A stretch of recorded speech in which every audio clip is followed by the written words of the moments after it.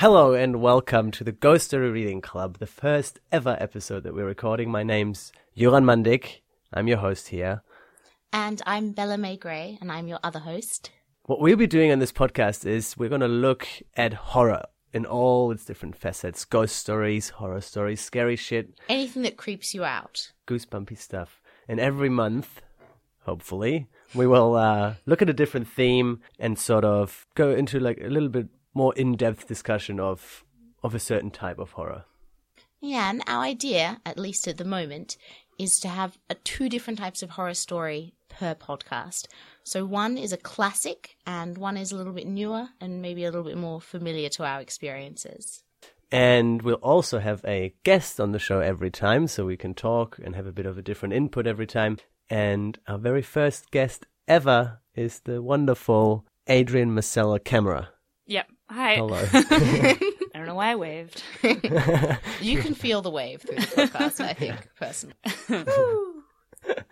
So, what do? You're an artist? Yeah, I do like illustration, like sort of more like fantasy style. And I guess like sort of maybe it like tends to be like a little bit like creepy or like a little bit darker, but yeah. Yeah, I've seen them. They're amazingly detailed. Yeah, no wonder you're here on this show. Creepy and dark. You're also a tattoo artist, though.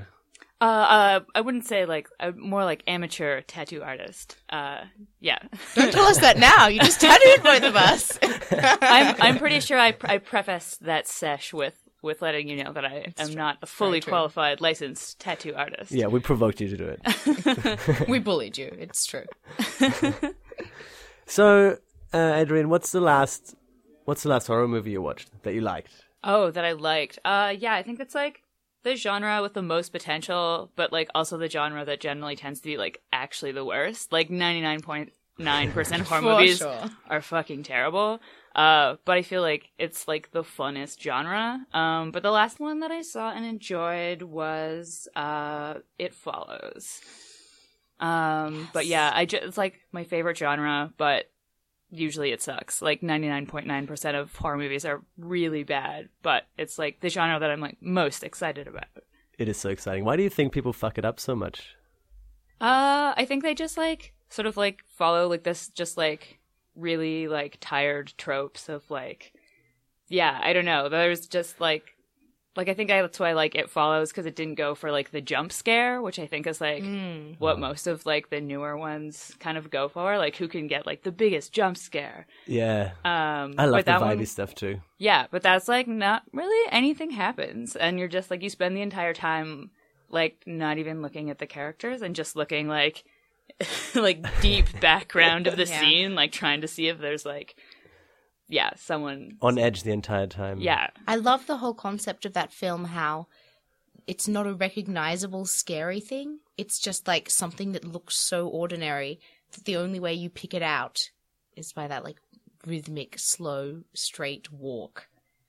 There's something so interesting about making the scary thing in your film not the same in every scene. Yeah. I think it's genius. I really loved that film. Me too. Where was it as well? We just watched Crimson Peak as well. Bill and I went together. And in that movie, it's all about ghosts, and the ghosts are super creepy. But oftentimes, you see them without that jumping moment, and they just kind of come creeping towards you. And it's scary as shit without the jumping moment, you know? Yeah. There were no real, like, shrieks, although I think maybe at one point I did shriek, but certainly did. You can testify to that. But yeah, I like that kind of horror that is very beautiful as well, and that maybe is more psychologically scary than just like, oh wow, the music is building up to a crescendo and now the door's slamming in someone's face. Although I really love that too.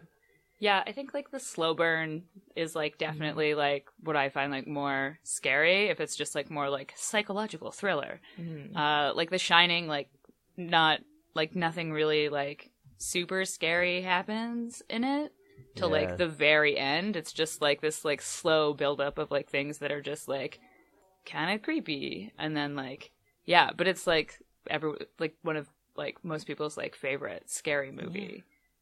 That's actually super interesting that you mentioned that, because I think that really ties into our concept of our first theme, if these walls could talk. But the general concept behind that is about like the familiar home, or maybe home away from home in The Shining's case, becoming super scary just through like the smallest little changes, and how terrifying it is when like the place that you're meant to feel safe becomes scary for you. Become the haunted place. Yeah. I think that's like a lot of horror films that I really like play on that, and I always find that really interesting and scary. Familiar things becoming the stuff that kills you. Yeah. You know, another example could be like stuffed toys, like Chucky. Oh. Classic, for example. You know, the really harmless things. Why is that gets us so much, do you think? I think it's because everyone, well, maybe not everyone, but I feel like most people have those moments where they're like lying in bed and it's dark and they can kind of creep themselves out by what's in their own mind. And everyone has experienced that. Like, that's why when we hear those stories or we watch those movies, we're like, oh my God, yes, I have lain in my bed by myself and been scared. We can really empathize with that. As a child, more so for me. I I've learned how to that. stop myself thinking creepy thoughts when I'm home alone. Yeah, I think like common associations of things are just like, oh, like if you like, it's like you have like, yeah, like it's like similar toys or like, but like, yeah, I find like stuff like that tends to be like, or like why like I think like a home invasion movie is like more scary than a movie about like aliens. Definitely. Yeah, totally. Because like everyone lives in a home. Exactly. Like even movies that are kind of like cheesy funny, like Scream. Yeah. When there's the opening scene, the girl's making popcorn in her house, she's getting a phone call and it's someone scary. In her house. In her house. There's something so, like, even though it's silly when you're watching it, you're like, I'm alone in my house, like maybe making popcorn to watch this movie right now. Yeah. The biggest safe zone that this girl had is not a safe zone anymore. She has nowhere to go that's safe. Yeah. Even, what's that other movie? The one where, like, the call is coming from in the house. I feel like that's such a... that's such a trope now. Like, yeah, I feel like that's like a lot of movies. But I think, like, it's, like, always scary because, like, yeah. It's dark. You're Could watching a happen to horror our movie. home. The phone rings. I love it. All right, so this week's theme, if these walls could talk, haunted houses, familiar things becoming scary. Should we jump into our first story? Okay, let's do it. What do we got? Well, this story is maybe kind of an unusual choice, but it was really important to us to find different voices and different types of horror stories. And this is one of my favorite just regular stories, and I didn't even think about it as being a horror story. And then suddenly it popped into my head. So this is called The Yellow Wallpaper, and it's by Charlotte Perkins Gilman. What year was that written, that story? So this story was written in 1892. Classic strong time for horror. But this story, I'd actually forgotten that that's when it was written because it seems so unbelievably modern. You know, the house that I live in was probably built around then. Gründerzeit. That's like most of these old apartment blocks in Berlin are around the 70s, the earliest to like... And do you have yellow wallpaper, Yuri? Should we be some, worried? The gross spots, yes.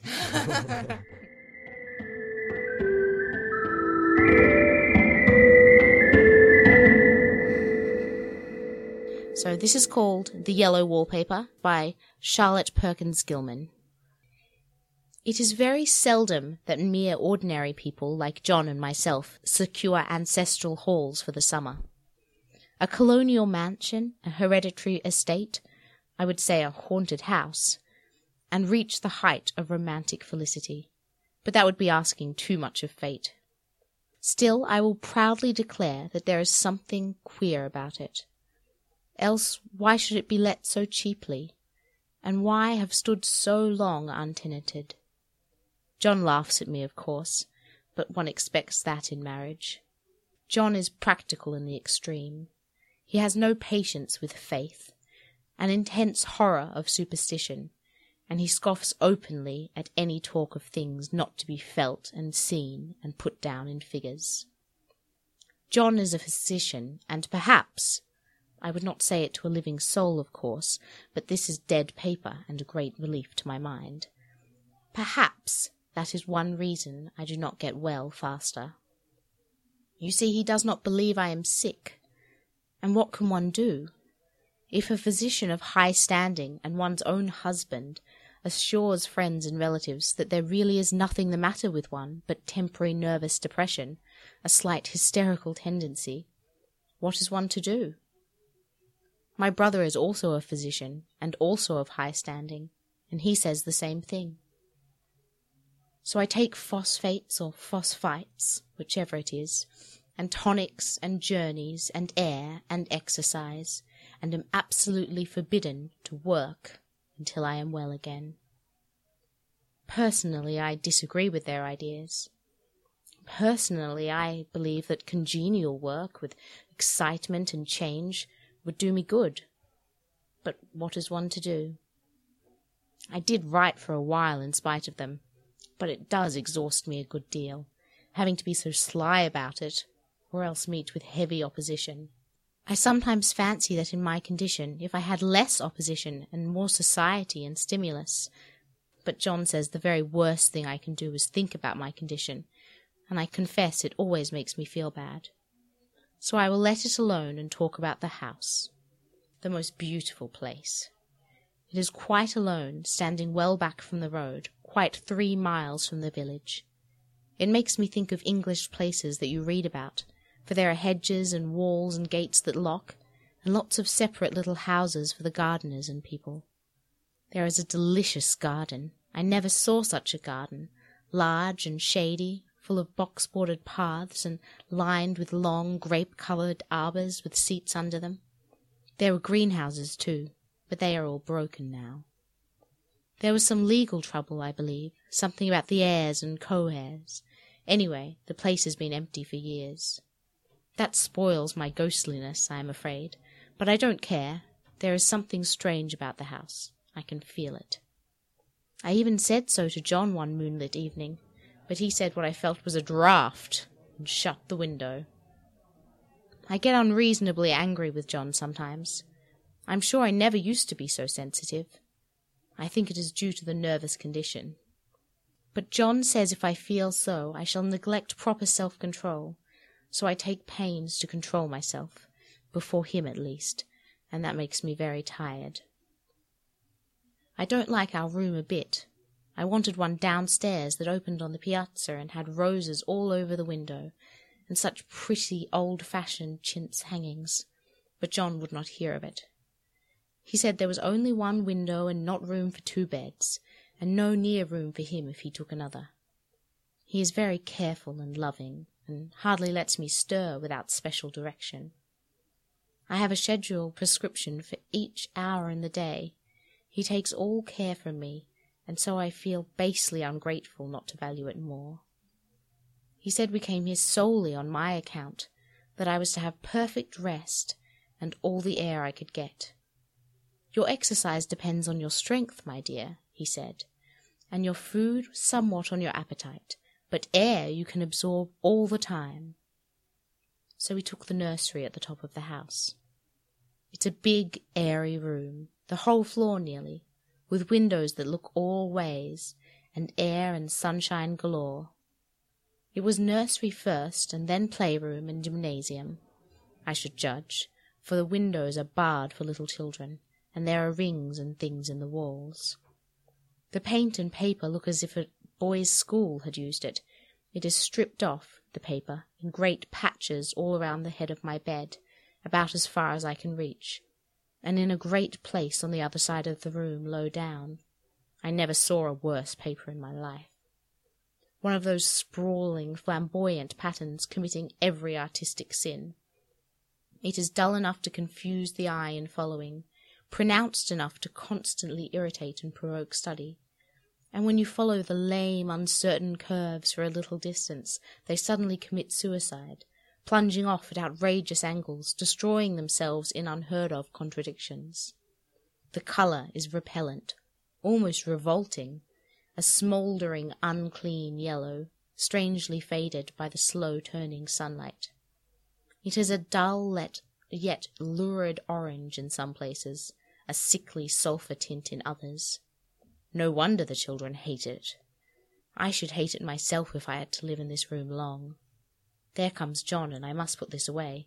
He hates to have me write a word. We have been here 2 weeks, and I haven't felt like writing before, since that first day. I am sitting by the window now, up in this atrocious nursery, and there is nothing to hinder my writing as much as I please. John is away all day, and even some nights when his cases are serious. I am glad my case is not serious. But these nervous troubles are dreadfully depressing. John does not know how much I really suffer. He knows there is no reason to suffer, and that satisfies him. Of course, it is only nervousness. It does weigh on me so not to do my duty in any way. I mean, to be such a help to John, such a real rest and comfort, and here I am, a comparative burden already. Nobody would believe what an effort it is to do what little I am able, to dress and entertain and other things. It is fortunate Mary is so good with the baby. Such a dear baby. And yet I cannot be with him. It makes me so nervous. I suppose John never was nervous in his life. He laughs at me so about this wallpaper. At first he meant to repaper the room, but afterwards he said that I was letting it get the better of me, and that nothing was worse for a nervous patient than to give way to such fancies. He said that after the wallpaper was changed it would be the heavy bedstead, and then the barred windows, and then that gate at the head of the stairs, and so on. "You know the place is doing you good," he said, "and really, dear, I don't care to renovate the house for just a 3-month rental." "Then do let us go downstairs," I said. "There are such pretty rooms there." Then he took me in his arms and called me a blessed little goose, and said he would go down to the cellar if I wished, and have it whitewashed into the bargain. But he is right enough about the beds and windows and things. It is an airy and comfortable room, as anyone would wish, and of course I would not be so silly as to make him uncomfortable just for a whim. I'm really getting quite fond of the big room, all but that horrid paper. Out of one window I can see the garden, those mysterious, deep-shaded arbours, the riotous, old-fashioned flowers, and bushes and gnarly trees. Out of another I get a lovely view of the bay, and a little private wharf belonging to the estate. There is a beautiful shaded lane that runs down there from the house. I always fancy I see people walking in these numerous paths and arbours, but John has cautioned me not to give way to fancy in the least. He says that with my imaginative power and habit of story-making, a nervous weakness like mine is sure to lead to all manner of excited fancies, and that I ought to use my will and good sense to check the tendency. So I try. I think sometimes that if only I were well enough to write a little, it would relieve the press of ideas and rest me. But I find I get pretty tired when I try. It is so discouraging not to have any advice and companionship about my work. When I get really well, John says we will ask Henry and Julia down for a long visit, but he says he would as soon put fireworks in my pillowcase as let me have those stimulating people about me now. I wish I could get well faster, but I must not think about that. This paper looks to me as if it knew what a vicious influence it had. There is a recurrent spot where the pattern lolls like a broken neck and 2 bulbous eyes stare at you upside down. I get positively angry with the impertinence of it and the everlastingness. Up and down and sideways they crawl, and those absurd, unblinking eyes are everywhere. There is one place where 2 breadths didn't match, and the eyes go all up and down the line, one a little higher than the other. I never saw so much expression in an inanimate thing before, and we all know how much expression they have. I used to lie awake as a child and get more entertainment and terror out of blank walls and plain furniture than most children could find in a toy store. I remember what a kindly wink the knobs of our old big bureau used to have, and there was one chair that always seemed like a strong friend. I used to feel that if any of the other things looked too fierce, I could always hop into that chair and be safe. The furniture in this room is no worse than inharmonious, however, for we had to bring it all from downstairs. I suppose when this was used as a playroom, they had to take the nursery things out, and no wonder. I never saw such ravages as the children have made here. The wallpaper, as I said before, is torn off in spots, and it sticks closer than a brother. They must have had perseverance as well as hatred. Then the floor is scratched and gouged and splintered. The plaster itself is dug out here and there, and this great heavy bed, which is all we found in the room, looks as if it had been through the wars. But I don't mind it a bit, only the paper. There comes John's sister, such a dear girl as she is, and so careful of me. I must not let her find me writing. She is a perfect and enthusiastic housekeeper, and hopes for no better profession. I verily believe she thinks it is the writing which makes me sick. But I can write when she is out, and see her a long way off from these windows. There is one that commands the road, a lovely, shaded, winding road, and one that just looks over the country, a lovely country too, full of great elms and velvet meadows. This wallpaper has a kind of sub-pattern in a different shade, a particularly irritating one, for you can only see it in certain lights, and not clearly then. But in places where it isn't faded, and when the sun is just so, I can see a strange, provoking, formless sort of figure that seems to skulk about behind that silly and conspicuous front design. There's Sister on the stairs. Well, the 4th of July is over. The people are gone, and I am just tired out. John thought it might do me good to see a little company, so we had Mother and Nellie and the children down for a week. Of course I didn't do a thing. Jenny sees to everything now. But it tired me all the same.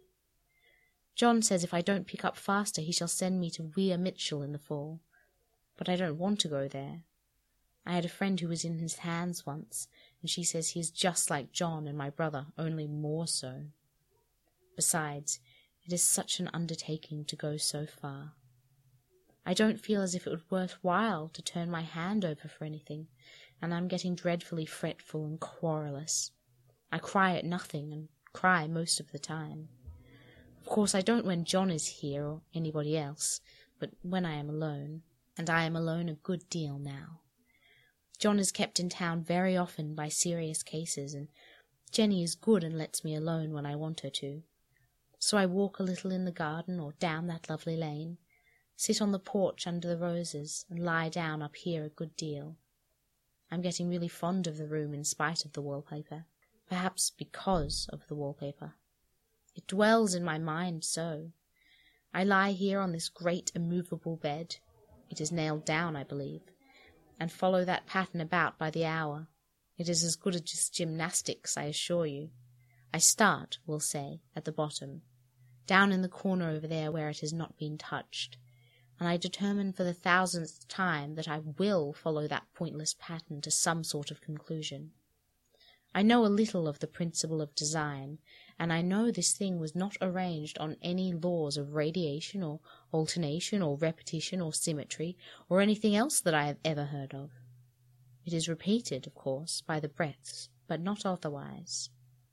Looked at in one way, each breath stands alone, the bloated curves and flourishes, a kind of debased Romanesque with delirium tremens, go waddling up and down in columns of fatuity. But, on the other hand, they connect diagonally, and the sprawling outlines run off in great slanting waves of optic horror, like a lot of wallowing seedweeds in full chase. The whole thing goes horizontally too, at least it seems so, and I exhaust myself in trying to distinguish the order of its going in that direction. They have used a horizontal breath for a frieze, and that adds wonderfully to the confusion. There is one end of the room where it is almost intact, and there, when the cross-lights fade and the low sun shines directly upon it, I can almost fancy radiation after all. The indeterminate grotesques seem to form around a common centre and rush off in headlong plunges of equal distraction. It makes me tired to follow up. I will take a nap, I guess. I don't know why I should write this. I don't want to. I don't feel able. And I know John would think it absurd, but I must say what I feel and think in some way. It is such a relief. But the effort is getting to be greater than the relief. Half the time now I am awfully lazy and lie down ever so much. John says I mustn't lose my strength and has me take cod liver oil and lots of tonics and things, to say nothing of ale and wine and rare meat. Dear John. He loves me very dearly and hates to have me sick. I tried to have a reasonable, earnest talk with him the other day and tell him how I wish he would let me go and make a visit to Cousin Henry and Julia. But he said I wasn't able to go, nor able to stand it after I got there, and I did not make out a very good case for myself, for I was crying before I had finished. It is getting to be a great effort for me to think straight. Just this nervous weakness, I suppose. And dear John gathered me up in his arms and carried me upstairs and laid me on the bed and sat by me and read to me till it tired my head. He said I was his darling and his comfort and all he had, and that I must take care of myself for his sake and keep well. He says no one but myself can help me out of it, and that I must use my will and self-control and not let any silly fancies run away with me. There's one comfort. The baby is well and happy, and does not have to occupy this nursery with the horrid wallpaper. If we had not used it, that blessed child would have. What a fortunate escape! Why, I wouldn't have a child of mine, an impressionable little being, live in such a room for worlds. I never thought of it before, but it is lucky that John kept me here after all. I can stand it so much easier than a baby, you see. Of course I never mention it to them any more. I am too wise, but I keep watch of it all the same. There are things in that paper that nobody knows but me, or ever will. Behind that outside pattern the dim shapes get clearer every day. It is always the same shape, only very numerous. And it is like a woman stooping down and creeping about behind that pattern. I don't like it a bit. I wonder. I begin to think. I wish John would take me away from here. It is so hard to talk with John about my case, because he is so wise and because he loves me so. But I tried it last night. It was moonlight. The moon shines in all around just as the sun does.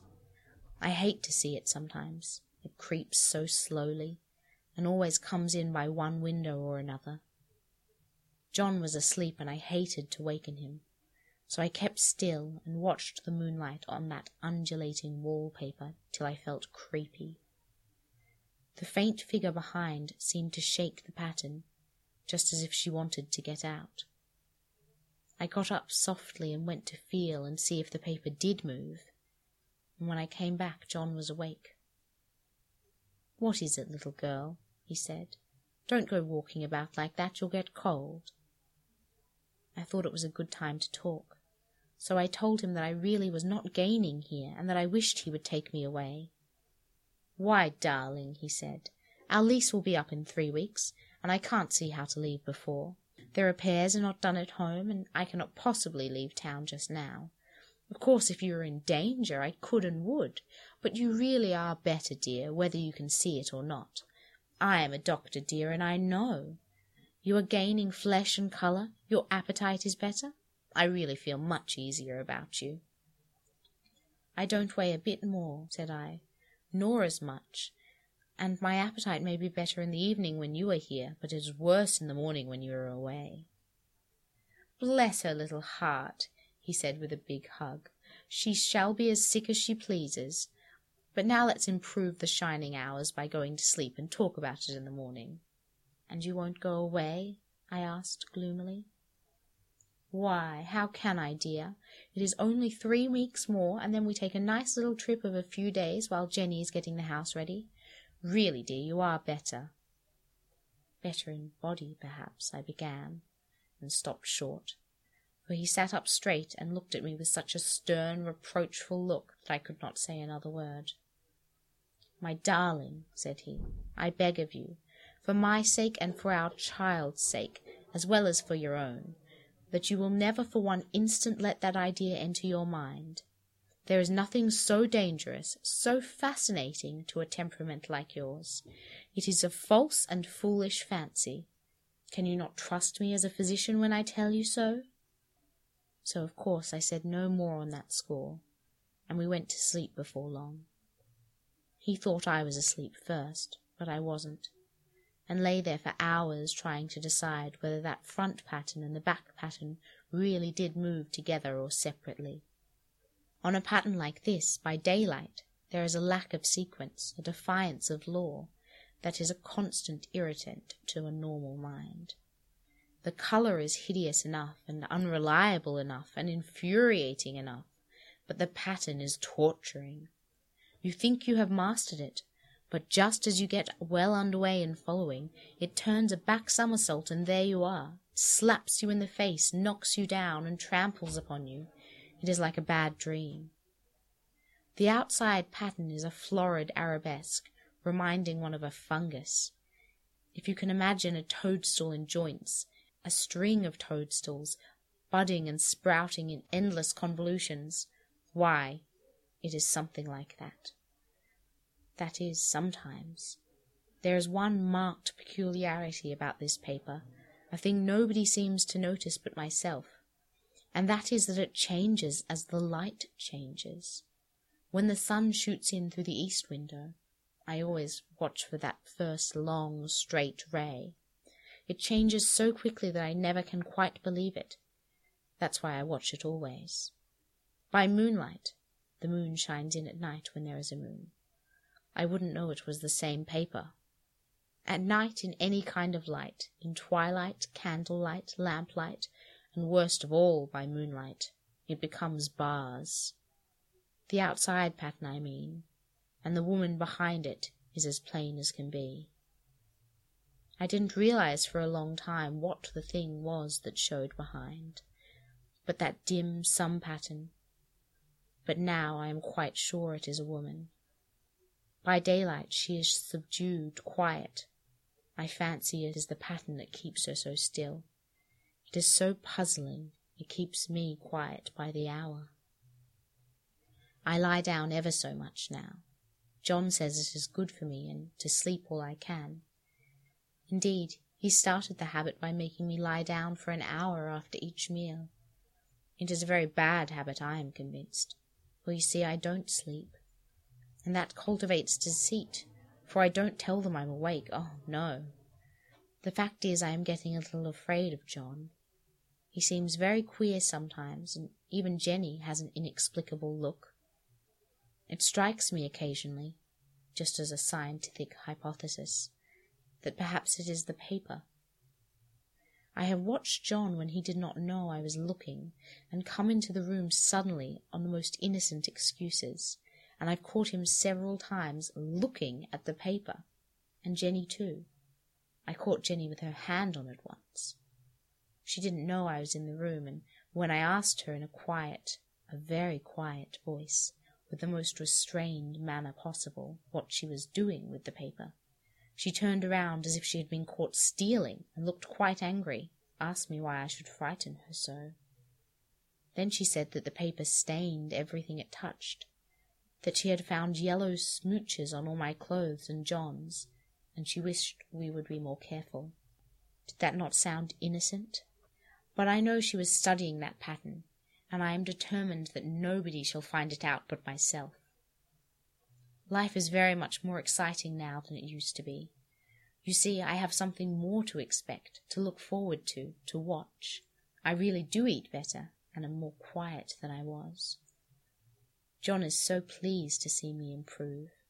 He laughed a little the other day, and said I seemed to be flourishing in spite of my wallpaper. I turned it off with a laugh. I had no intention of telling him it was because of the wallpaper. He would have made fun of me. He might even want to take me away. I don't want to leave now until I have found it out. There is a week more, and I think that will be enough. I'm feeling ever so much better. I don't sleep much at night, for it is so interesting to watch developments, but I sleep a good deal in the daytime. In the daytime it is tiresome and perplexing. There are always new shoots on the fungus, and new shades of yellow all over it. I cannot keep count of them, though I have tried conscientiously. It is the strangest yellow, that wallpaper. It makes me think of all the yellow things I ever saw. Not beautiful ones like buttercups, but old, foul, bad yellow things. But there is something else about that paper. The smell. I noticed it the moment we came into the room, but with so much air and sun it was not bad. Now we have had a week of fog and rain, and whether the windows are open or not, the smell is here. It creeps all over the house. I find it hovering in the dining room, skulking in the parlour, hiding in the hall, lying in wait for me on the stairs. It gets into my hair. Even when I go to ride, if I turn my head suddenly and surprise it, there is that smell. Such a peculiar odour, too. I have spent hours in trying to analyse it, to find what it smelled like. It is not bad, at first, and very gentle, but quite the subtlest, most enduring odour I ever met. In this damp weather it is awful. I wake up in the night and find it hanging over me. It used to disturb me at first. I thought seriously of burning the house to reach the smell, but now I am used to it. The only thing I can think of is that it is like the colour of the paper, a yellow smell. There is a very funny mark on this wall, low down, near the mopboard, a streak that runs round the room. It goes behind every piece of furniture except the bed, a long, straight, even smooch, as if it had been rubbed over and over. I wonder how it was done and who did it and what they did it for. Round and round and round, round and round and round. It makes me dizzy. I really have discovered something at last. Through watching so much at night, when it changes so, I have finally found out. The front pattern does move, and no wonder, the woman shakes it. Sometimes I think that there are a great many women behind, and sometimes only one, and she crawls around fast, and her crawling shakes it all over. Then in the very bright spots she keeps still, and in the very shady spots she just takes hold of the bars and shakes them hard. And she is all the time trying to climb through, but nobody could climb through that pattern. It strangles so. I think that is why it has so many heads. They get through, and then the pattern strangles them off and runs and turns them upside down and makes their eyes white. If those heads were covered or taken off, it would not be half so bad. I think that woman gets out in the daytime, and I'll tell you why. Privately. I've seen her. I can see her out of every one of my windows. It is the same woman, I know, for she is always creeping, and most women do not creep by daylight. I saw her on that long road under the trees, creeping along, and when a carriage comes she hides under the blackberry vines. I don't blame her a bit. It must be very humiliating to be caught creeping by daylight. I always lock the door when I creep by daylight. I can't do it at night, for I know John would suspect something at once. And John is so queer now that I don't want to irritate him. I wish he would take another room. Besides, I don't want anybody to get that woman out at night but myself. I often wonder if I could see her out of all the windows at once. But, turn as fast as I can only see out of one at a time. And though I always see her, she may be able to creep faster than I can turn. I have watched her sometimes away in the open country, creeping as fast as a cloud shadow in a high wind. If only that top pattern could be gotten off from the under one. I mean to try it, little by little. I have found out another funny thing, but I shan't tell it this time. It does not do to trust people too much. There are only 2 more days to get this paper off, and I believe John is beginning to notice. I don't like the look in his eyes. And I heard him ask Jenny a lot of professional questions about me, and she had a very good report to give. She said I slept a good deal in the daytime. John knows I don't sleep very well at night, for all I'm so quiet. He asked me all sorts of questions too, and pretended to be very loving and kind, as if I couldn't see through him. Still, I don't wonder he acts so, sleeping under this paper for 3 months.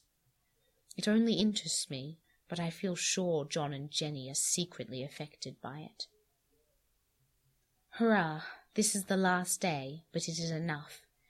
John is to stay in town overnight and won't be out until this evening. Jenny wanted to sleep with me, the sly thing, but I told her I should undoubtedly sleep better for a night alone. That was clever, for really I wasn't alone a bit. As soon as it was moonlight and that poor thing began to crawl and shake at the pattern, I got up and ran to help her. I pulled and she shook. I shook and she pulled, and before morning we had peeled off yards of that paper. A strip about as high as my head and halfway around the room. And then when the sun came and that awful pattern began to laugh at me, I declared I would finish it today. We go away tomorrow, and they are moving all my furniture down again to leave things as they were before. Jenny looked at the wall in amazement, but I told her merrily that I did it out of pure spite at the vicious thing. She laughed and said she wouldn't mind doing it herself, but I must not get tired. How she betrayed herself that time. But I am here, and no person touches this paper but me, not alive. She tried to get me out of the room. It was too patent, but I said it was so quiet and empty and clean now that I believed I would lie down again and sleep all I could, and not to wake me even for dinner. I would call when I woke. So now she is gone, and the servant's gone, and the things are gone, and there is nothing left but that great bedstead nailed down with the canvas mattress we found on it. We shall sleep downstairs tonight and take the boat home tomorrow. I quite enjoy the room, now it is bare again. How those children did tear about here. This bedstead is fairly gnawed, but I must get to work. I have locked the door and thrown the key down into the front path. I don't want to go out, and I don't want anybody to come in till John comes. I want to astonish him. I've got a rope up here that even Jenny did not find. If that woman does get out and tries to get away, I can tie her. But I forgot I could not reach far without anything to stand on, and this bed will not move. I tried to lift and push until I was lame, and then I got so angry that I bit off a little piece of one corner, and it hurt my teeth. Then I peeled off all the paper I could reach standing on the floor, but it sticks horribly and the pattern just enjoys it. All those strangled heads and bulbous eyes and waddling figures, growths just shriek with derision. I am getting angry enough to do something desperate. To jump out of the window would be an admirable exercise, but the bars are too strong to even try. Besides, I wouldn't do it. Of course not. I know well enough that a step like that is improper and might be misconstrued. I don't like to look out of the windows even, but there are so many of those creeping women, and they do creep so fast. I wonder if they all came out of that wallpaper as I did. But I am securely fastened now by my well-hidden rope. You don't get me out in the road there. I suppose I shall have to get back behind the pattern when it comes night, and that is hard. It is so pleasant to be out in this great room and creep round as I please. I don't want to go outside. I won't, even if Jenny asks me to. For outside you have to creep on the ground, and everything is green instead of yellow. But here I can creep smoothly on the floor, and my shoulder just fits in that long smooch around the wall, so I cannot lose my way. Why, there's John at the door. It is no use, young man, you can't open it. How he does call and pound. Now he's crying for an axe. It would be a shame to break down that beautiful door. John, dear, said I, in the gentlest voice. "The key is down by the front steps under a plantation leaf." That silenced him for a few moments. Then he said, very quietly indeed, "Open the door, my darling." "I can't," said I. "The key is down by the front door under a plantation leaf." And then I said it again several times, very gently and slowly, and said it so often that he had to go and see, and he got it, of course, and came in. He stopped short by the door. "What is the matter?" he cried. "For God's sake, what are you doing?" I kept on creeping just the same, but I looked at him over my shoulder. "I've got out at last," said I, "in spite of you and Jane. And I've pulled up most of the paper, so you can't put me back." Now, why would that man have fainted? But he did, and right across my path by the wall, so that I had to creep over him every time.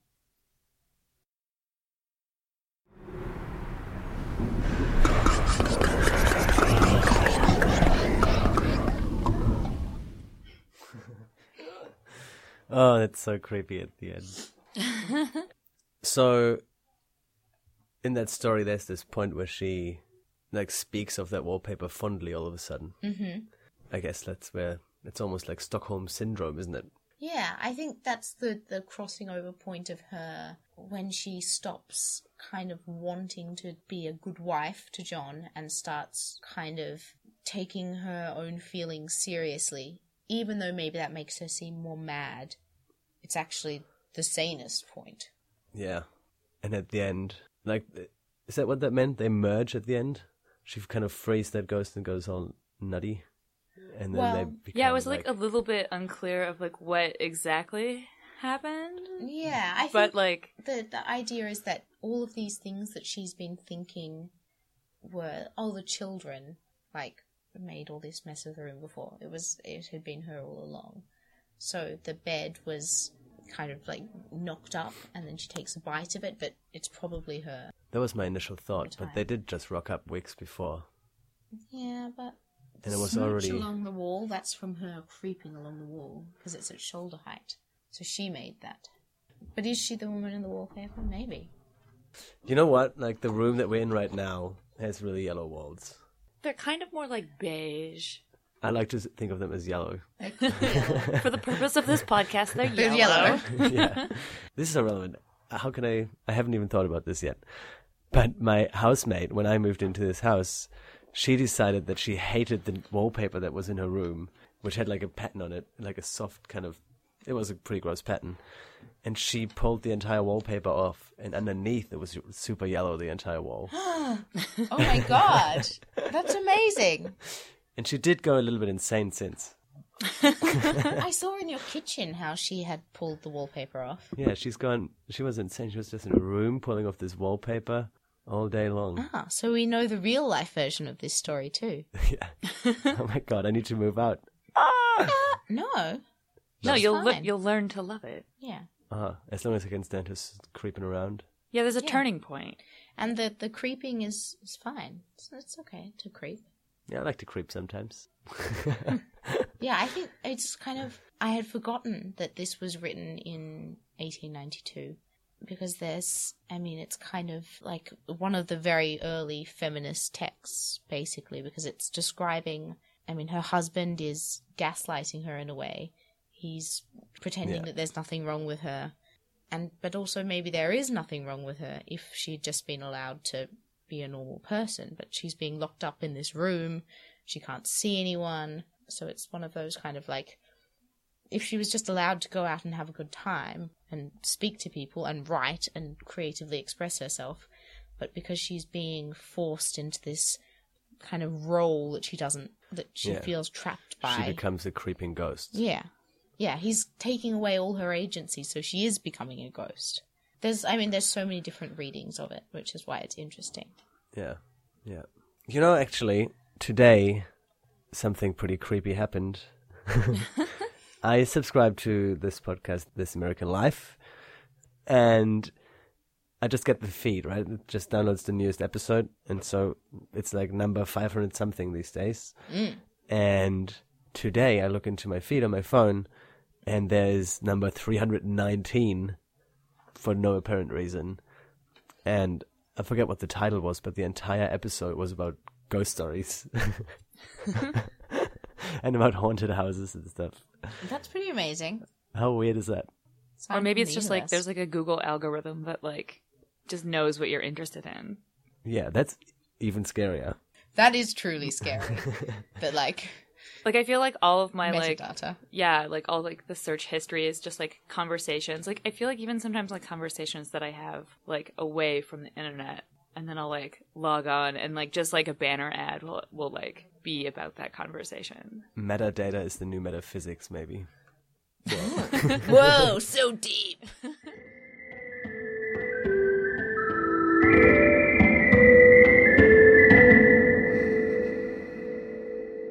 Do we have another story? We have another story. Yeah. That was the classic. We do. Kind of on the same theme, but different. And if you're feeling tired at all, maybe you guys could just sit back, Have a take cup pillow, of tea. have a little, get relaxed, but don't get too relaxed. Because this Well, is... you can't get too relaxed listening to this. You really can't. And so this is from Creepypasta, which is kind of a internet, well, it's a website where people post stories that they have made up. There's some really amazing ones out there. There's also some really not so great. I guess exactly what we were talking about with the movie Is it the same before. 90% ratio? Yeah, sure is. But this one is one of the most popular ones, and it's kind of a classic. The credit is to Michael Whitehouse, and it has 9.3 creepy jack-o'-lantern heads out of 10 creepy jack-o'-lantern heads. So that's pretty fucking creepy. Well, we'll be the judge of that. Yeah.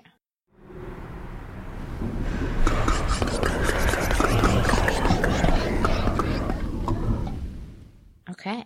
Well, this is bedtime. Bedtime. Bedtime is supposed to be a happy event for a tired child.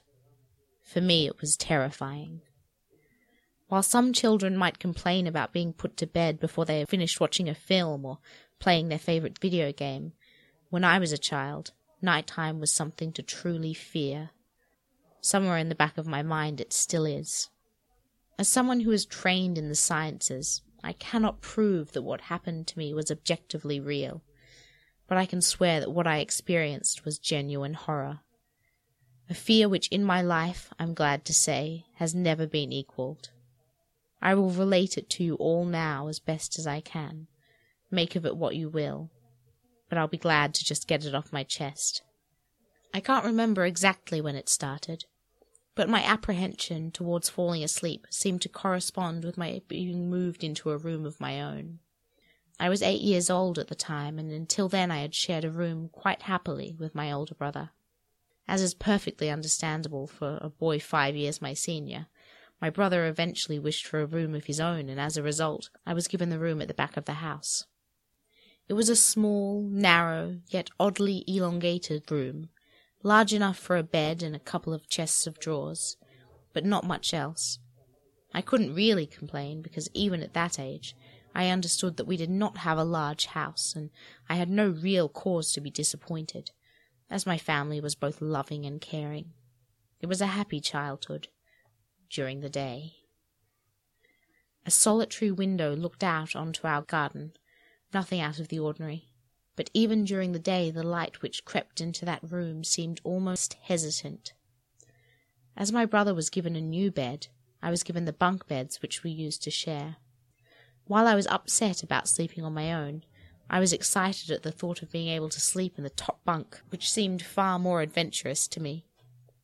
From the very first night, I remember a strange feeling of unease creeping slowly from the back of my mind. I lay on the top bunk, staring down at my action figures and cars strewn across the green-blue carpet, as imaginary battles and adventures took place between the toys on the floor. I couldn't help but feel that my eyes were being drawn slowly towards the bottom bunk, as if something was moving in the corner of my eye, something which did not wish to be seen. The bunk was empty, impeccably made with a dark blue blanket tucked in neatly, partially covering 2 rather bland white pillows. I didn't think anything of it at the time. I was a child, and the noise slipping under my door from my parents' television bathed me in a warm sense of safety and well-being. I fell asleep. When you awaken from a deep sleep to something moving or stirring, it can take a few moments for you to truly understand what is happening. The fog of sleep hangs over your eyes and ears even when lucid. Something was moving, there was no doubt about that. At first I wasn't sure what it was. Everything was dark, almost pitch black, but there was enough light creeping in from outside to outline that narrowly suffocating room. 2 thoughts appeared in my mind almost simultaneously. The first was that my parents were in bed because the rest of the house lay both in darkness and silence. The second thought turned to the noise, a noise which had obviously woken me. As the last cobwebs of sleep withered from my mind, the noise took on a more familiar form. Sometimes the simplest of sounds can be the most unnerving. A cold wind whistling through a tree outside, a neighbour's footsteps uncomfortably close, or, in this case, the simple sound of bed-sheets rustling in the dark. That was it, bed-sheets rustling in the dark, as if some disturbed sleeper was attempting to get all too comfortable in the bottom bunk. I lay there in disbelief, thinking that the noise was either my imagination or perhaps just my pet cat finding somewhere comfortable to spend the night. It was then that I noticed my door, shut as it had been as I'd fallen asleep. Perhaps my mum had checked in on me and the cat had sneaked into my room then. Yeah, that must have been it. I turned to face the wall, closing my eyes in the vain hope that I could get back to sleep. As I moved, the rustling noise from underneath me ceased. I thought that I must have disturbed my cat, but quickly I realized that the visitor in the bottom bunk was much less mundane than my pet trying to sleep, and much more sinister. As if alerted to and disgruntled by my presence, the disturbed sleeper began to toss and turn violently, like a child having a tantrum in their bed. I could hear the sheets twist and turn with increasing ferocity. Fear then gripped me, not like the subtle sense of unease I had experienced earlier, but now potent and terrifying. My heart raced as my eyes panicked, scanning the almost impenetrable darkness. I let out a cry. As most young boys do, I instinctively shouted on my mother. I could hear something stir on the other side of the house, but as I began to breathe a sigh of relief that my parents were coming to save me, the bunk beds suddenly started to shake violently as if gripped by an earthquake, scraping against the wall. I could hear the sheets below me thrashing around as if tormented by malice. I did not want to jump down to safety, as I feared the thing in the bottom bunk would reach out and grab me, pulling me into the darkness. So I stayed there, white knuckles clenching my own blanket like a shroud of protection. The wait seemed like an eternity. The door finally and thankfully burst open, and I lay bathed in light while the bottom bunk, the resting place of my unwanted visitor, lay empty and peaceful. I cried, and my mother consoled me. Tears of fear, followed by relief, streamed down my face. Yet through all the horror and relief, I did not tell her why I was so upset. I could not explain it, but it was as though whatever had been in that bunk would return if I even so much as spoke of it, or uttered a single syllable of its existence. Whether that was the truth, I do not know. But as a child I felt as if that unseen menace remained close, listening. My mother lay in the empty bunk, promising to stay there until morning. Eventually my anxiety diminished. Tiredness pushed me back towards sleep, but I remained restless, waking several times momentarily to the sound of rustling bed sheets. I remember the next day wanting to go anywhere, be anywhere, but in that narrow, suffocating room. It was a Saturday, and I played outside quite happily with my friends. Although our house was not large, we were lucky to have a long, sloping garden in the back. We often played there, as much of it was overgrown and we could hide in the bushes, climb in the huge sycamore tree which towered above all else, and easily imagine ourselves in the throes of a grand adventure in some untamed exotic land.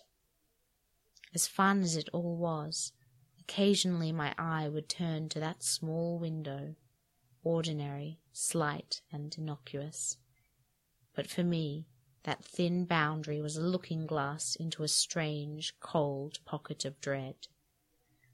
Outside, the lush green surroundings of our garden, filled with the smiling faces of my friends, could not extinguish the creeping feeling crawling its way up my spine, each hair standing on end. The feeling of something in that room, watching me play, waiting for the night when I would be alone, eagerly filled with hate. It may sound strange to you, but by the time my parents ushered me back into the room for the night, I said nothing. I didn't protest. I didn't even make an excuse as to why I couldn't sleep there. I simply and sullenly walked into that room, climbed the few steps into the top bunk, and then waited. As an adult, I would be telling everyone about my experience. But even at that age, I felt almost silly to be talking about something for which I had no evidence. I would be lying, however, if I said this was my primary reason. I still felt that this thing would be enraged if I so much as spoke of it. It's funny how certain words remain hidden from your mind, no matter how blatant or obvious they are. One word came to me that night, lying there in the darkness alone, frightened, aware of a rotten change in the atmosphere, a thickening of the air as if something had displaced it. And as I heard the first casual twists of the sheets below, the first anxious increase of my heartbeat at the realization that something was once again in the bottom bunk, that word, a word which had been sent into exile, filtered up through my consciousness, breaking free of all repression, gasping for air, screaming, etching and carving itself into my mind. Ghost. As this thought came to me, I noticed that my unwelcome visitor had ceased moving. The bedsheets lay calm and dormant, but they had been replaced by something far more hideous. A slow, rhythmic, rasping breath heaved and escaped from the thing below. I could imagine its chest rising and falling with each sordid, wheezing and garbled breath. I shuddered and hoped beyond all hope that it would leave without occurrence. The house lay, as it had the previous night, in a thick blanket of darkness. Silence prevailed, all but for the perverted breath of my as yet unseen bunkmate. I lay there terrified. I just wanted this thing to go, to leave me alone. What did it want? Then something unmistakably chilling transpired. It moved. It moved in a way different from before. When it threw itself around in the bottom bunk, it seemed unrestrained, without purpose, almost animalistic. This movement, however, was driven by awareness, with purpose, with a goal in mind. For that thing lying there in the darkness, that thing which seemed intent on terrorizing a young boy, calmly and nonchalantly sat up. Its laboured breathing had become louder, as now only a mattress and a few flimsy wooden slats separated my body from the unearthly breath below. I lay there, my eyes filled with tears. A fear which mere words cannot relate to you or anyone else coursed through my veins. I would not have believed that this fear could have been heightened, but I was so wrong. I imagined what this thing would look like, sitting there listening from below my mattress, hoping to catch the slightest hint that I was awake. Imagination then turned to an unnerving reality. It began to touch the wooden slats which my mattress sat on. It seemed to caress them gently, running what I imagined to be fingers and hands across the surface of the wood. Then, with great force, it prodded angrily between two slats into the mattress. Even through the padding it felt as though someone had viciously stuck their fingers into my side. I let out an almighty cry, and the wheezing, shaking, and moving thing in the bunk below replied in kind by violently vibrating the bunk as it had done the night before. Small flakes of paint powdered onto my blanket from the wall as the frame of the bed scraped along it, backwards and forwards. Once again I was bathed in light, and there stood my mother, loving, caring as she always was, with a comforting hug and calming words which eventually subdued my hysteria. Of course she asked what was wrong, but I could not say. I dared not say. I simply said one word over and over and over again. Nightmare. This pattern of events continued for weeks, if not months. Night after night I would awaken to the sound of rustling sheets. Each time I would scream so as not to provide this abomination with time to prod and feel for me. With each cry the bed would shake violently, stopping with the arrival of my mother, who would spend the rest of the night in the bottom bunk, seemingly unaware of the sinister force torturing her son nightly. Along the way I managed to feign illness a few times and come up with other less than truthful reasons for sleeping in my parents' bed. But more often than not I would be alone for the first few hours of each night in that place, the room where the light from the outside did not sit right, alone with that thing. With time you can become desensitized to almost anything, no matter how horrific.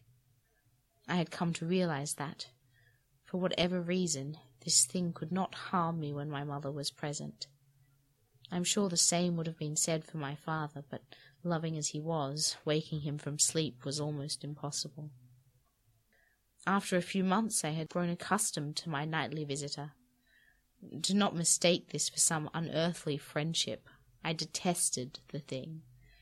I still feared it greatly, as I could almost sense its desires and its personality, if you could call it that. One filled with a perverted and twisted hatred, yet longing for me, of perhaps all things.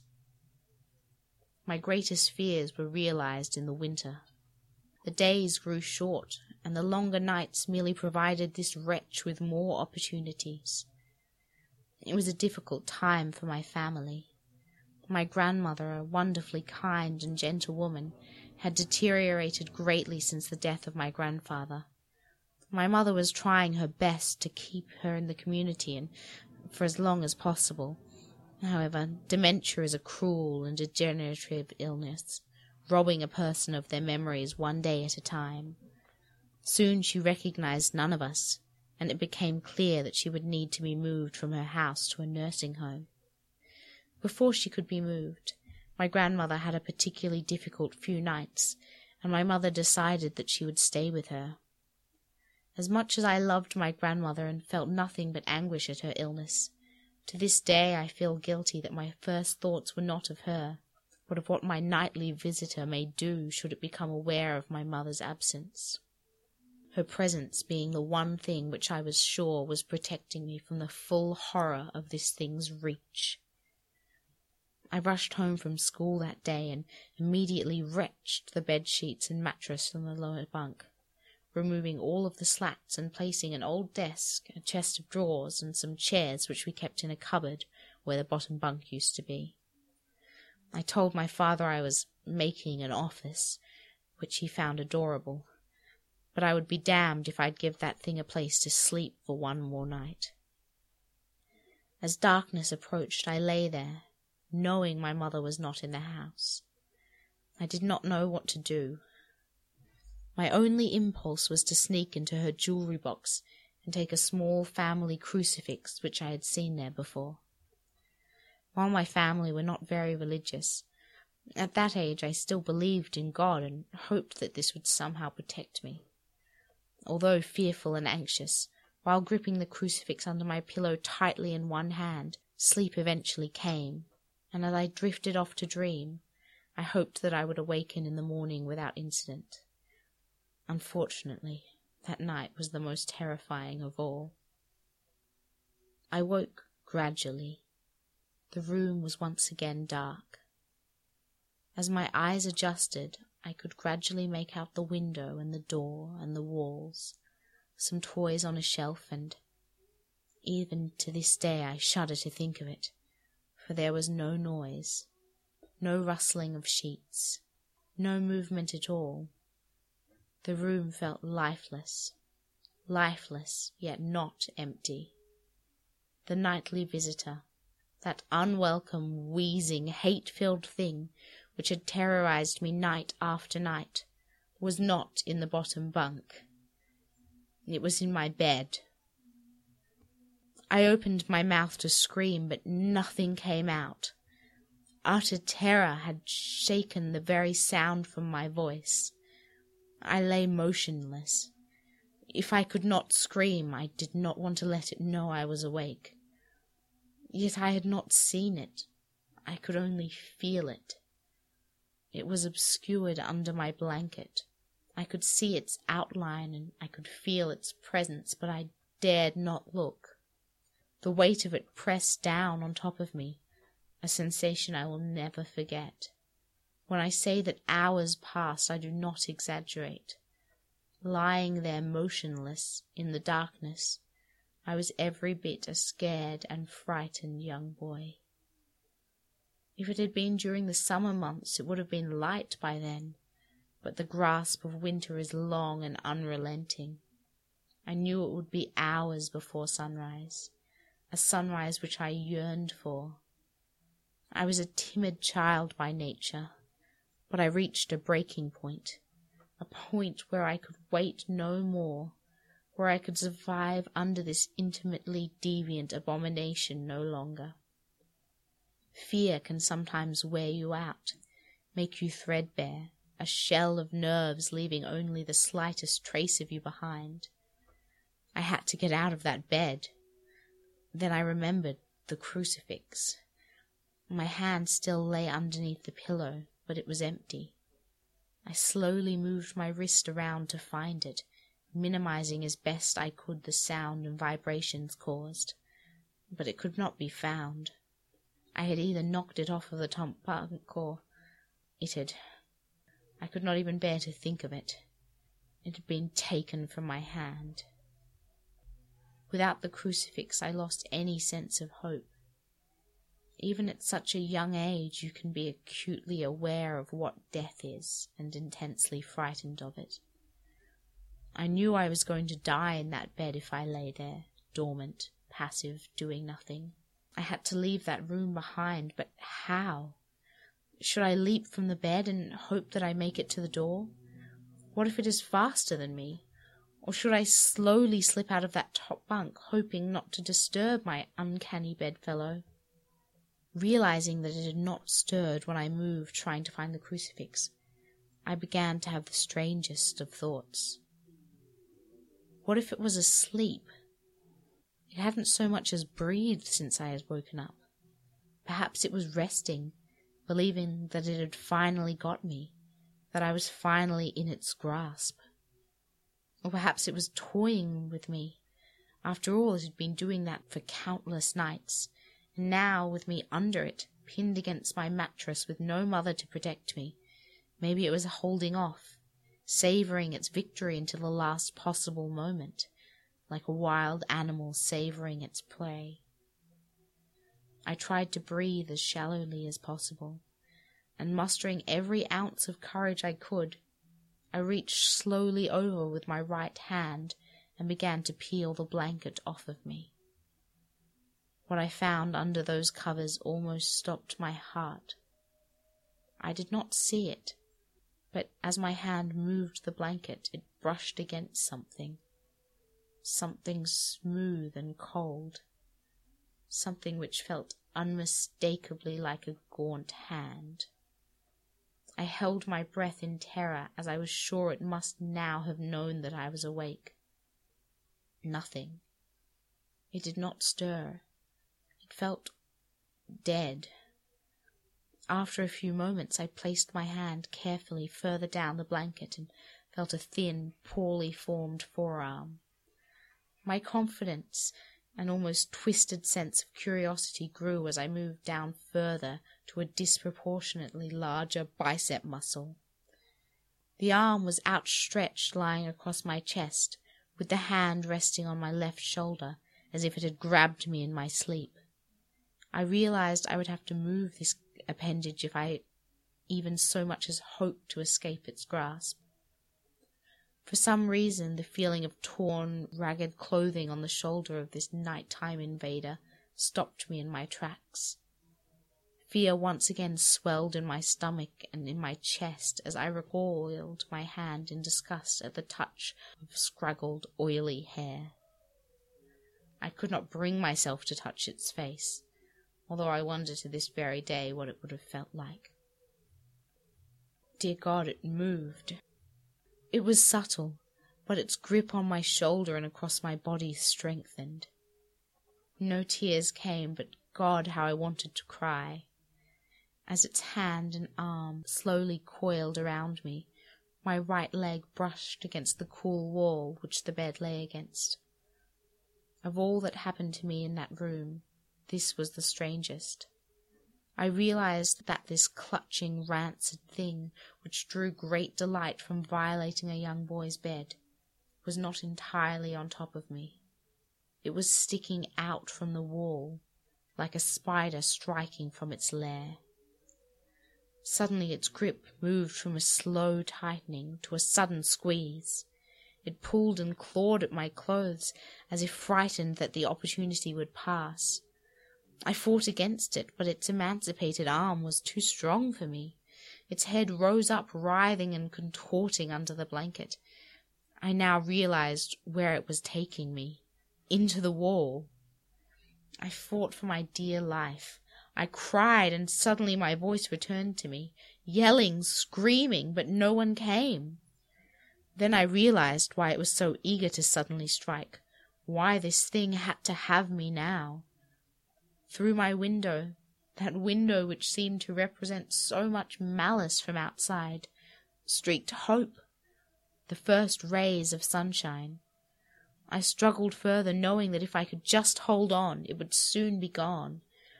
As I fought for my life, the unearthly parasite shifted, slowly pulling itself up from my chest, its head now poking out from under the blanket, wheezing, coughing, rasping. I do not remember its features. I simply remember its breath against my face, foul and cold as ice. As the sun broke over the horizon, that dark place, that suffocating room of contempt, was washed, bathed in sunlight. I passed out as its scrawny fingers encircled my neck, squeezing the very life from me. I awoke to my father offering to make me some breakfast, a wonderful sight indeed. I had survived the most horrible experience of my life until then, and now. I moved the bed away from the wall, leaving behind the furniture I had believed would stop that thing from taking a bed. Little did I think that it would try to take mine, and me. Weeks passed without incident, yet on one cold, frozen, bitter night, I awoke to the sound of the furniture where the bunk beds used to be, vibrating violently. In a moment it passed. I lay there sure I could hear a distant wheezing coming from deep within the wall, finally fading into the distance. I have never told anyone this story before. To this day I still break out in a cold sweat at the sound of bed sheets rustling in the night. or a wheeze brought on by a common cold. And I certainly never sleep with my bed against a wall.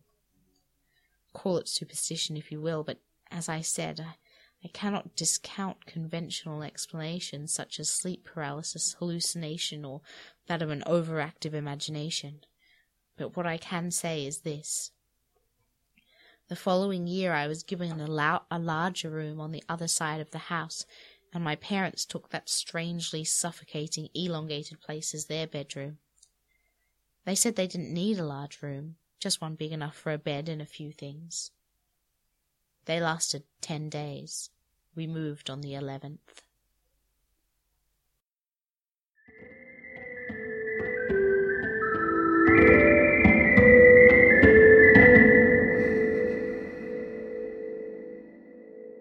What do you got to say to that? What do I have to say to that? Do you guys have any sleep paralysis or like anything along that vein? I had like a pretty scary sleeping situation for a small child. Yeah. That like sort of reminds me of not the end part. No demons or like otherworldly demon. Oh yeah, no otherworldly beings, but I used to stay at my grandparents' house, and they lived in like a house they built themselves in the middle of like 50 acres of forest. Oh. And like now I love this stuff. And I like even inherited it like once he passed away, but my grandfather had a animal skull collection. I was just gonna say skull collection, but that's leaving it too vague. But he had like a skull collection, but he kept it in the spare bedroom, which is like where I would sleep. Oh my god. And yeah, so like when my mom needed like a break, she would like send me to my grandparents' place and I'd stay there for the weekend, but like I hated it so much and I'd always like beg her like I don't want to stay at grandparents' house. But yeah, it was like same sort of like horrible dread where like I'm like, but please don't make me stay here. But like also because it was like surrounded by, there were like also like coyotes that you could hear, and then there were also like raccoons that lived in the attic. This is the most alive house except the skulls. Incredible.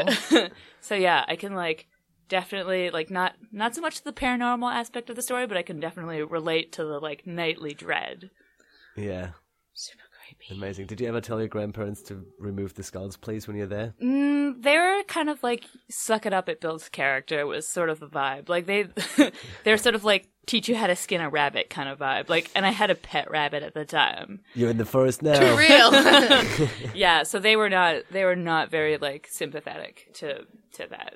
It turned out okay though. Yeah, so... no, it definitely built like a lot of character. Oh man, that's an amazing story. Super amazing. Yeah, kids. I remember that in my bedroom as a child, there was always like light playing on the walls, moonlight or whatever, street light maybe. And I remember one spot on the wall, I just let my imagination run loose and decided that totally looked like a witch, and it freaked me the fuck out. And I was like, oh, just looking at this spot and just trying to not think about it. But as a child, you get freaked out so easily. It's really, you get carried away so quickly, I feel. I used to have a thing where I had to tuck my like duvet/doona/ comforter, depending on where you're from. Comforter. Yeah. I've never heard that before. I use comforter. Yeah, exactly. You're the odd one out. Weirdo. I'm the idiot. Anyway, I had to, my warm sleeping implement, I had to like tuck it all around my body, so my feet were tucked under and like everywhere around me was tucked in, kind of like I was being mummified in a way. Otherwise, I would feel like really Attackable. like vulnerable if like you had like really appendages easily. like leaning like off the bed. I never did like the tuck in, but I did like if I woke up and I had like an appendage like leaning off the bed, I'd like quickly like yeah. Yeah, you don't know what's under that bed that Yeah. might go and lick your hand. Oh God, remember that story? Yeah. Let's not get into it. Too scary. I feel What like we should do before we everyone. run I out of feel like time. everyone's heard like some Everyone knows version it, of yeah. that. Like I've heard like a few like slightly like versions with like slight variations. I think that one's like a classic. Yeah. Yeah. But Google it, I guess. You know what we should do before we run out of recording space here? We should quickly go through crediting everybody and plug whatever we want to plug. So, Adrienne, thanks so much for being our guest here. That was fantastic. Thanks, Bella, for reading. My pleasure. Thanks to Dona115 and Chad here at Dona115 for setting us up with the sound for the room. Yeah, you might have noticed a few noises in the background. That's because there is a bar adjoining this room. No, it's ghosts. God. Oh, a bar of ghosts, obviously. Very chipper, melodical ghosts. Yeah. Some ghosts are friendly. Just jamming, those ghosties. Adrienne, do you want to plug anything? Do you have a website? I have some like a blog spot and a website, neither of which I've updated recently. But if you want to see some really old work, check it out. What is the address? You know what? I don't even know. But if you look up my name, it'll be like the first two things. What's your name? Adrienne Kammerer. We'll put a link on our Facebook page. Yeah, no one's gonna guess how to spell the last one. Amazing. Okay, and the thing that I want to plug is the next episode of this podcast. Woo! And the theme for next week? What am I saying? Next month is It's All in Your Head. So creepy. Oh, we should also thank Timothy Eve, a.k.a. Windows, for making an amazing theme. I can't believe how good they are. It's so good. I love it so much. So thanks so much, Tim. Thanks, Adrienne. Thanks, Bella. And thanks, Yuri. Yeah. We'll see you. We'll hear you. You'll hear us next month. Tschüss. Bye. Say bye. Oh, goodbye.